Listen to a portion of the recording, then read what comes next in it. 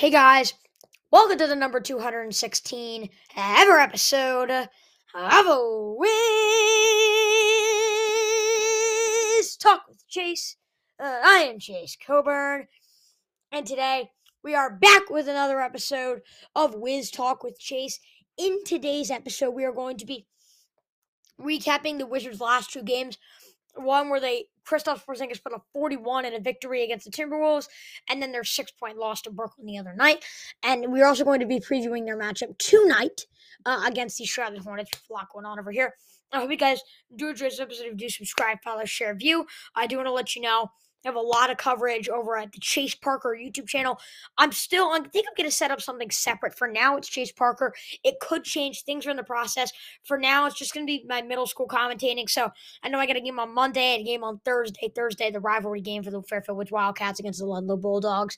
I'm having a lot of fun doing that. So if you guys do want to hear me commentate some of those games, just share kind of, radio style commentate for me, link to the Chase Parker YouTube channel in the description. I'm not sure if I'll be able to put it in the description. If not, look up Chase Parker on YouTube. You'll see a Fairfield Woods Wildcats logo for my first ever video. We did a live stream. We're going to be live streaming every game. It's been a ton of fun over there.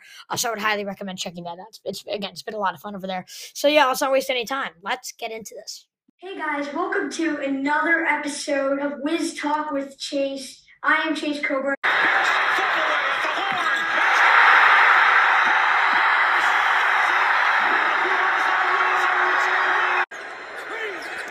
Porter can't find anybody. He gives it to Wall. Working against Bradley for three. Oh, he's Troy Brown Jr. finding Beal. Beal puts it up and in. And the Wizards take the lead. Matthews with a steal. Here's Westbrook for three. He hits it. Wizards up by one. Chased down by Beal in the corner for three. Gets fouled and hits it. A chance for the Wizards to go up by one. So let's start off here by recapping the Wizards Timberwolves game. And that was two words: Kristaps Porzingis. So those are my two words for this game. And there's a reason why those are the two words I say for this game. Because, as I just said, it was all Kristaps Porzingis. He had 41.4 rebounds. I'd like to see more, but I cannot get mad at him when he put up 41 points, 2 steals, 3 blocks, a plus 13 plus minus, 12 of 18 from the field, 6 of 10 from downtown, and 11 of 11 from the free throw line. What a game for Porzingis. He had 29 at halftime. Kyle Kuzma, a plus 28, 23, 8 and 9, 9 of 16 from the field. He's been struggling with his three-point shooting. Finally got that up, 4 of 7 from 3. Beal didn't shoot that well from 3, 1 of 4, but had 22 points, 5 assists, 2 steals, plus 20 plus minus, 9 of 14 from the field. He played great. Corey Kispert, excuse me. His only missed shot was a free throw. 11 points, 1 rebound, 1 assist, 4-4 from the field, 2 of 2 from downtown. Jordan Goodwin kind of taking Rui Hachimura's place as that double-digit point per getter off the bench. He had 10 points, 6 assists, a steal. A great game from him. And then Will Barton nearly getting near double digits. I feel like I've been going every game. I haven't really talked about Will Barton. But I think at this point it needs to be talked about because Will Barton's fine. Don't get me wrong. But when we got him, I was really excited from what he did because of what he did in Denver.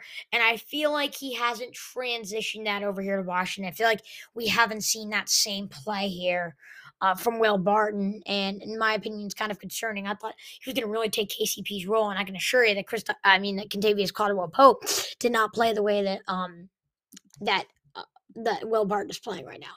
So Will Barton needs to step into that role. Monte Morris has been playing fine. Even if the stats don't show, it was a plus 29. You don't just casually have a plus 29. He obviously makes an impact, but he's been fine. That's a good trade in that part. But Will Barton needs to step up here, and I really thought he was going to play great in Washington, but he hasn't quite done so. Daniel Gafford plays 17 minutes in the matchup. He had 2 blocks. Daniel Gafford, I keep saying play Daniel Gafford more. I feel like we keep playing him more, and he's not scoring the way he was. Little concerning the fact that the Wizards signed him on a decent contract deal to making him near $20 million a year. That concerns me just slightly. But I mean, I think he has all the talent. I don't know what's going on with Gafford, but I feel like even when he does play, he's not putting up the production I would hope. So I feel like something does need to change there. In this game, Carl Anthony Towns went down, but before he did, he was absolutely locked up. Anthony Edwards at 29. I mean, there's not 7 turnovers is bad, but like when Anthony Edwards is 29, like I cannot blame the Wizards for that. My only explanation to that is he's Anthony Edwards. And I'm just going to leave it at that. I said keep Rudy Gobert in check. We, meaning the Wizards, did not. He did not miss a shot. 19-7 clearly didn't matter, but that's just interesting. D'Angelo Russell trying to kind of rebound his career. He had 17 points, and Jalen Noel off the bench at 23. Overall, the Wizards played a great game. This was completely over, by the end of the second half, in my personal opinion. It wasn't completely over, but they were leading by over 20, and at that point, it was just their job to, control it. They didn't put in their starters a little bit in the fourth quarter, but they were able to eventually get the win, which is very important. I was able to see less of this Nets game, so I'm not going to be giving as extensive of a recap.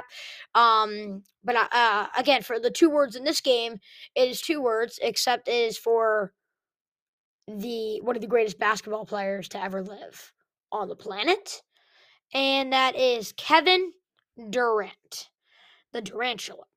Um, Durant had 39, 5 and 5, 13 and 20 from the field, 2 of 3 from 3-point land, of 11 of 11 from the line. But Kyrie Irving also played a great game. 2 blocks, which is surprising, 27 points. Joe Harris had 14. Besides that, I mean, when you have Kevin Durant and Kyrie Irving, they'll play that well. Kind of hard to win. I mean, the Wizards' big 3 played well.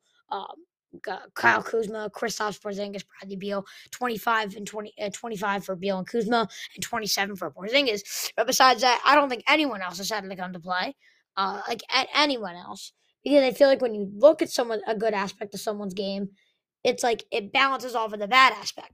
So that's a little concerning. It could be also on Beal, Kuzma, and Porzingis to not be able to find their players more.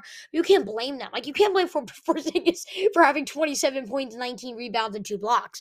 Like, I think eventually the Wizards just don't have it. I think I know it sounds crazy, but Rui Hachimura was so good off the bench. He was like a guaranteed double-digit points off the bench. Now that the Wizards don't have that, I think they're a little rusty. They don't know what to do, and I think personally it's kind of a little scary. As a Wizards fan, to see that Rui Hachimura needs to come back. But, they lost in this game. I don't think they played terrible. I just need to see the other weapons step up more. And you're going to hear a little bit more about that coming up very soon in this preview. I do want to start, previewing, this Wizards Hornets game. You go 1-1 in this 2-game stretch. Now you got a chance to, kind of get back on the winning because they were 10-7. Now they've lost 4 out of 5. And now all of a sudden, the Wizards, when you look at the NBA standings, they're actually playing kind of as good as they did last year. But instead of being near the 3rd seed, now they find themselves the 7th seed. Now, this is a big game for them because it's a conference game, which would definitely matter. They haven't been good in the road this year, but a conference game. They're 7-9 at conference games, which would be really big down the stretch. They're only 1.5 games back on the 4th seed. However, they're the 9th seed currently. They're 1 game out of the 5th seed. So just a win here and there. I would like to see the Wizards start getting some wins, and they need to do that. I think today against a 6-15 Hornets team who is without their star player in LaMelo Ball and without Dennis Smith Jr. has been very good this season. And Gordon Hayward, you have to be able to convert on an opportunity like this. And I think that's what they got to do. You got to win this game. Rui Hachimura and DeLon Wright are still out for the Hornets. Like I said, Gordon Hayward, Dennis Smith Jr., LaMelo Ball, and also Cody Martin are out for the matchup. And then, moving on to the starting lineup, same thing for the Wizards, Monte Morris, Bradley Beal, Deni Avdija, Kyle Kuzma, and Kristaps Porzingis.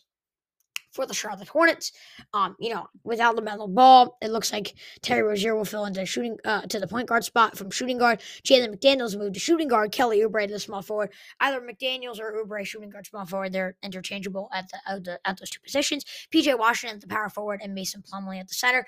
But knowing that, the Wizards got to be able to win this game, and I do have them doing so, 109-104. Starting off with my Coburns catch, I think honestly the number one thing is making the scoring less like one-dimensional and one-sided, because the Wizards have their big three, Beal, Porzingis, and Kuzma, as I just mentioned, all scored over 24 points last game. But they were also the only double-digit point per game scorers in that loss against the Nets. So I think they got to get some other opportunity. Got to get some more. Got to get their other players some more opportunities. Corey Kispert, Daniel Gafford, Jordan Goodwin, even without Rui Hachimura, these are some talented players. They need to start getting them some open offensive opportunities. If not, teams are just going to start guarding these three, and the Wizards are not going to know what to do. So I think starting now against a team, I'm not saying this is a gimme at all, especially with the Wizards this year. They've been very inconsistent. But I think this is a time where you can try to rely on your depth, try to rely on guys like Corey Kispert, Kispert. Obviously, these guys are working for new contracts.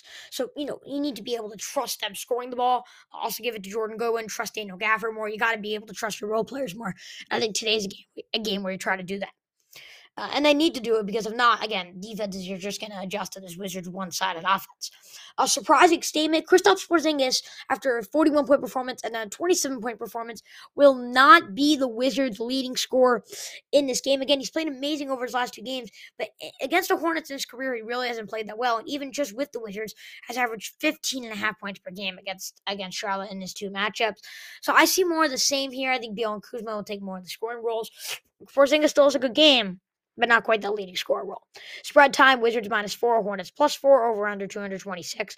I would definitely pick the under. I only have 213 points in my matchup, and I would pick the Wizards to have the winning by 5. Out of the same spread, Wizards -4, Hornets +4. Again, I would pick the Wizards. And in my over-under, I would only have 218.5. I personally only have 213, but a lot of people are going to pick the over for that.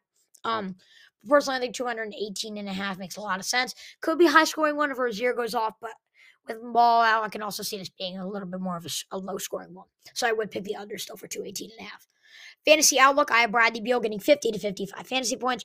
Kyle Kuzma and Kristaps Porzingis each getting 40 to 45 fantasy points. And also Terry Rozier is going to get 40 to 45 fantasy points. What punctuation do you put on that percentage? I think ESPN giving the Wizards a 57% chance of winning actually makes a ton of sense. The Wizards are just 3-7 on the road this season, which is concerning. They gotta start playing better on the road. But they are going against an injured Hornets team who they have beaten not once but twice this season without LaMelo Ball, and Ball is still out. I see more of the same in this matchup. I give this percentage a period. And last but certainly not least, who you got? I think Bradley Beal will be the best player on the floor today. Unlike Porzingis, Beal does come to play against Charlotte. He put up 20 points in 6 of his last 7 games against Charlotte. And it's only been a few years since he dropped 46 points on the Hornets. For those who remember that game in 2019. So it's only been about 3 years. So, the game is definitely not going to be that extreme. It may not be that extreme, but he is still going to have a great game, putting up over 25 points. I say exactly. He's going to have 27 points, 6 rebounds, 4 assists, 1 steal, 0 blocks, 12 of 27, which is 44.4% from the field, 2 of 6 from 3, which is 33.3% from 3, and 5 of 6 from the free throw line, which is 83.3%. He's going to have 3 turnovers as well, but he will lead the Wizards to victory, which, to be completely honest, is all that matters. Hope you guys did enjoy this episode. Did subscribe, follow, share, view. Links to listen to Wiz Talk with Chase on other platforms.